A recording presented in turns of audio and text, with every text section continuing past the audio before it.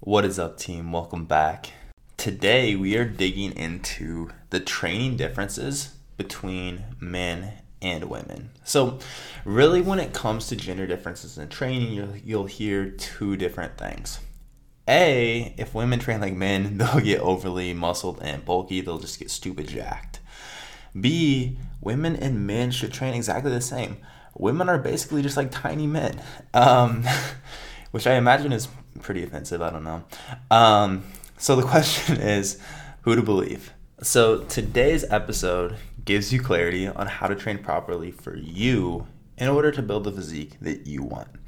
So the first difference between men and women when it comes to training is muscle distribution. So proportionally more of men's muscle mass is going to be in the upper body, while women typically have a proportionately greater amount of muscle mass on their lower body.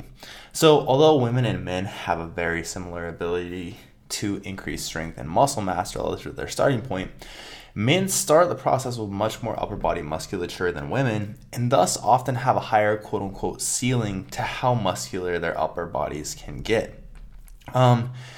This means the idea that women will grow bulky or manly upper bodies by strength training is pretty damn inaccurate. Man or woman, an extremely muscular body takes years of focused effort on, basically getting a jacked upper body. It doesn't happen unintentionally, and it doesn't happen overnight. And straight up, it's probably harder to achieve for women. And this is something that comes up on calls quite often, I would say, with new clients is like, the biggest thing is I don't want to get a crazy jacked upper body. And like, straight up, I've been trying to get a crazy jacked upper body, and it hasn't happened yet. This also kind of speaks to why typically men are going to be more drawn towards upper body training, and women are typically going to enjoy lower body training more, just because, again, we have men proportionally have more upper body muscle mass. Women proportionally have more lower body mass. So straight up, we're typically just drawn to what we're better at. And this is where the stereotype of the dude that skips leg day, honestly, this is probably a big part of where it comes from. When I first started training, that was me for a long ass time. And the thing that got me to start training lower body was when I met my girlfriend Katie.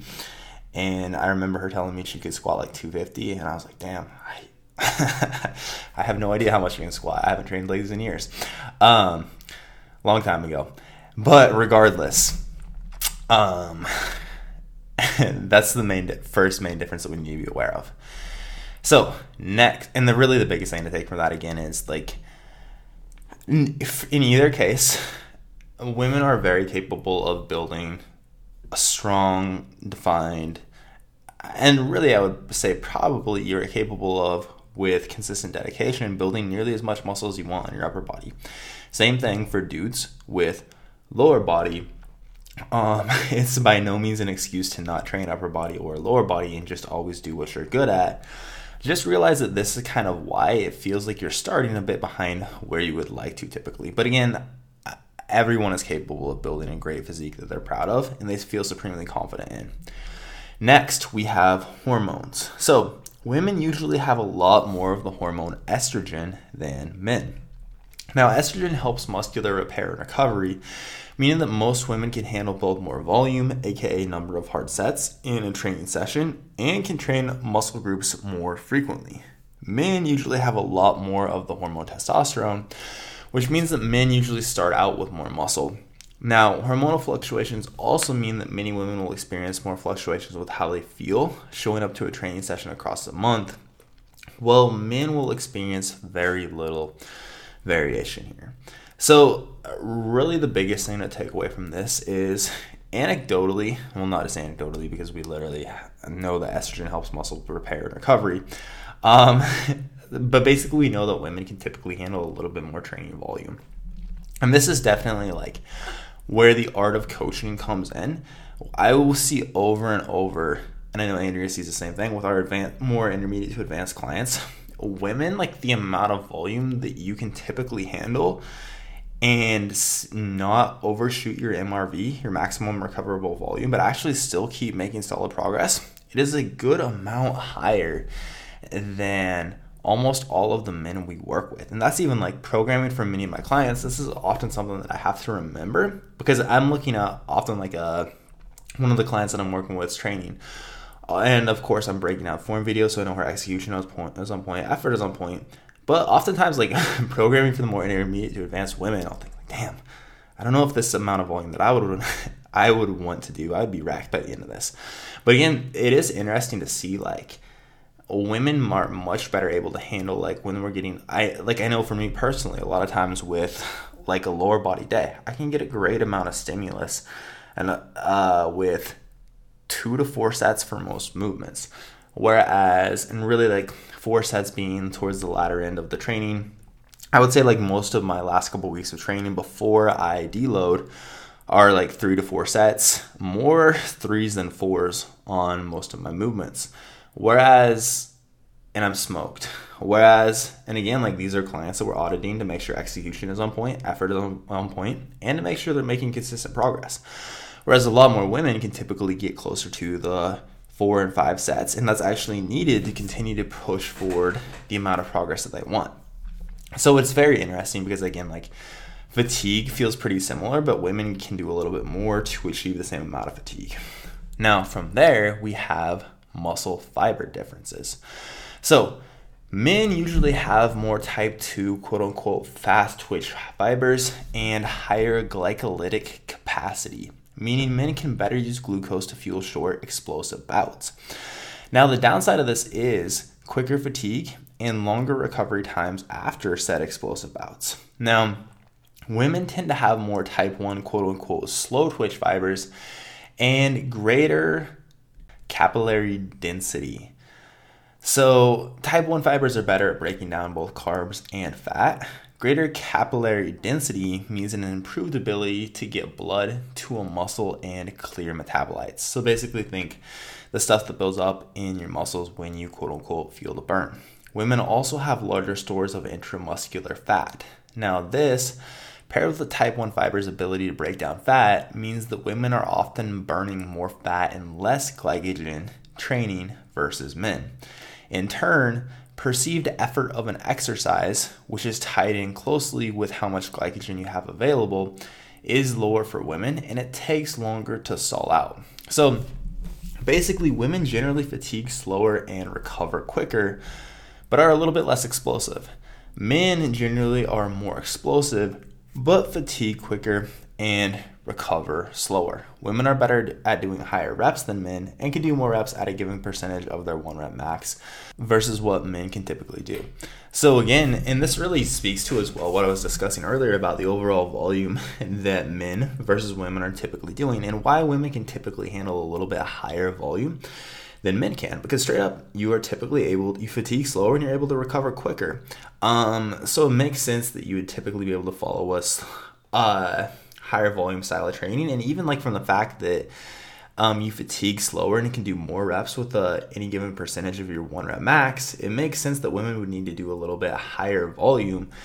And this isn't necessarily something that's scientifically proven, just what I'm hypothesizing. Women would be able to handle a little bit higher volume, whereas men would tend to push sets a little bit closer to failure. So while not able to recover from volume, just due to the fact that men can do less reps with any given percentage of 1 rep max, so likely they're probably going to be able to get closer to failure easier, or quicker, I should say, not necessarily easier. So it would make sense that men, while doing a little bit less volume, would also be pushing the intensity a little bit more.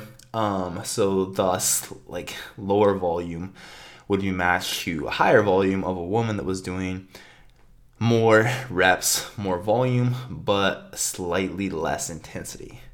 Hopefully that makes sense. Next, we have anatomy. So there's the Q angle. So women tend to have wider hips than men, and thus a greater quote-unquote Q angle, which is a measurement of the angle between the quad muscles and the patella tendon. So basically, an increased Q angle results in a tendency for the knees to cave in during hip flexion. So basically think bending at the hips. And this really typically results in many women being more quad dominant. I know we've had many women start online coaching that are scared to train lower body movements because something like, whenever I train lower body, only my thighs or my quads grow and not my glutes or hamstrings. Now, the reality is this can likely, at least partially, be blamed on the Q angle. Now, fortunately, I found that this is always something that's fixable with proper exercise selection and execution. Very much like, one, we know, okay, your quads, you tend to be very quad dominant in your back squat, for example. So why don't we plug in instead a rear foot elevated split squat? And we're going to have you take a large forward lean here. You're going to initiate the movement by pushing the hips back. You're going to keep your shin vertical. You're going to drive your weight through the front heel on the way up. All of a sudden, that squat pattern is going to become, and here we're considering squat and lunge interchangeable, that squat pattern is suddenly going to become a movement that, whereas before built your quads a lot, now it's really going to build glutes and hamstrings to an extent. So very much like, well, there are things like the Q angle, understanding biomechanics, just the basics of biomechanics and how we can tweak exercises to make them more focused on glutes, hamstrings versus quads. I have never seen a situation where we couldn't and again, it's just, we know that, okay, your quads are basically going to interact with knee flexion and knee extension. So like in that movement that I just described, there's a lot more hip flexion going on there than there is knee flexion. So it's going to be a lot more what muscles are primarily working on. Hip flexion, hip extension is really going to be your glutes and hamstrings. So like with a basic understanding and smarter exercise selection and execution, this is something that's very easily avoidable. So if you are someone who is naturally very quad dominant, don't worry. With some smart tweaks to the way you're executing movements, and honestly likely some substitutions to how you're currently training, is very easily fixable. Next, we have flexibility. So women are generally much more flexible than men and more often hypermobile than men as well. Now, really, if you're someone that's lacking flexibility or mobility, I would argue the best way to improve that is simply training variations of squat, hinge, lunge, push, pull that you can train pain-free through a full range of motion. And over time, that range of motion will increase. For example, if you have very tight hamstrings, consistently training your Romanian deadlift through your maximum safe range of motion that you can execute with good form is going to, quote unquote, stretch out your hamstrings. You'll eventually have better hamstring flexibility. Now, on the flip side, if you're someone that is hypermobile, so for example, a woman that is hypermobile, then often it comes down to building strength and stability, and you as a coach being aware or coaching the client through where the end of that client's safe range of motion stops. And then as we build strength through the safe range of motion, the client becomes more stable, then hypermobility also isn't a problem. So very interesting how we can kind of look at that from both spectrums. But either way, the answer is basically smart training through the full range of motion that you can control while still without putting the joints in like a compromising position. From there, we have exercise selection. Now, this is generally where the biggest difference lies in how we program for clients. Well, it's really not that different. I think it's also stupid to say that everyone should train exactly the same. Generally, women and men have different muscles that they want to build or avoid building, and we need to take this into consideration when building clients' programs. So, men typically want more focus on quads, chest, biceps, and traps, meaning that with both your metric-based lifts, and I would say as a whole, our metric-based lifts are typically going to be variations of a knee dominant movement, a hinge, a push, and a pull. But within these variations, you'd likely focus on more, like for example, a high bar squat variation, which is going to be more quad dominant, and let's say horizontal presses, which are going to be more chest focused. Now, in your auxiliary movements, again, we focus more on the desired muscle group. So for example, here we might work in like, hey, you're gonna do leg extensions twice per week. We're gonna undulate rep ranges across the week. You're gonna work in some cable crossovers and some shrugs. Whereas women typically want more focus on glutes, shoulders, hamstrings, and back. And not always, but often less focus on traps and quads. So what this means is in your primary movements, okay, maybe like if you're someone who has, like we talked about before, really struggle with, okay, my quads always get really jacked. I struggle to really get much out of my glutes and hamstrings. Okay, maybe even with your squat variations, again, we're going to make that a more balanced movement, one that's a little bit less quad dominant. Now, we're still going to work in some horizontal pressing to touch on the chest, but if you don't care at all about getting jacked pecs, okay, why don't we assign that? I know you mentioned you really focus more on delts. So why don't we, instead of like adding volume via cable crossovers, we're probably just going to assign more volume to your delts. And I think all that makes sense. So the biggest takeaways from this episode for you. First, proportionally more of men's muscle mass in the upper body, while women's muscle mass is proportionally greater in the lower body. Next, women generally fatigue slower and recover quicker, but are less explosive. Men generally are more explosive, but fatigue quicker and recover slower. Women are better at doing higher reps than men and can do more reps at a given percentage of their 1 rep max than men. And due to better ability to recover and lower fatigue, women can likely benefit from more volume, aka hard sets, both in a training session, across a mesocycle, and across a macro cycle of training. Now, all that said, the fundamentals of smart programming are universal to men and women alike. We're going to focus on primarily progressing variations of knee dominant movements, hip dominant movements, push, pull. From there, we'll add in volume via isolation work and accessory movements to bring up weak points or muscles that you want to put a specific focus on.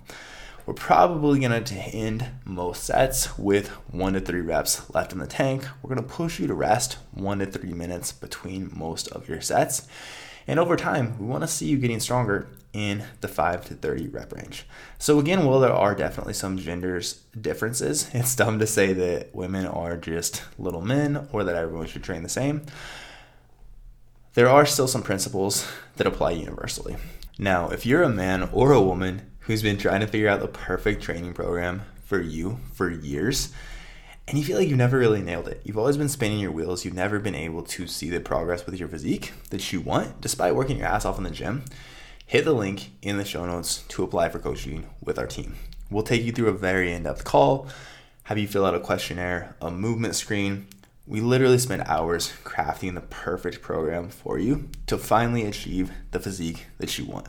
So if you're ready to stop spinning your wheels, if you're ready to stop waiting to finally achieve that body that you've literally wanted for years, but might not have gotten very much closer to in months to years, again, hit the link in the show notes, quit wasting your time, and apply to work with our team. So as of now, that is what I have for y'all. As always, thank you for tuning in.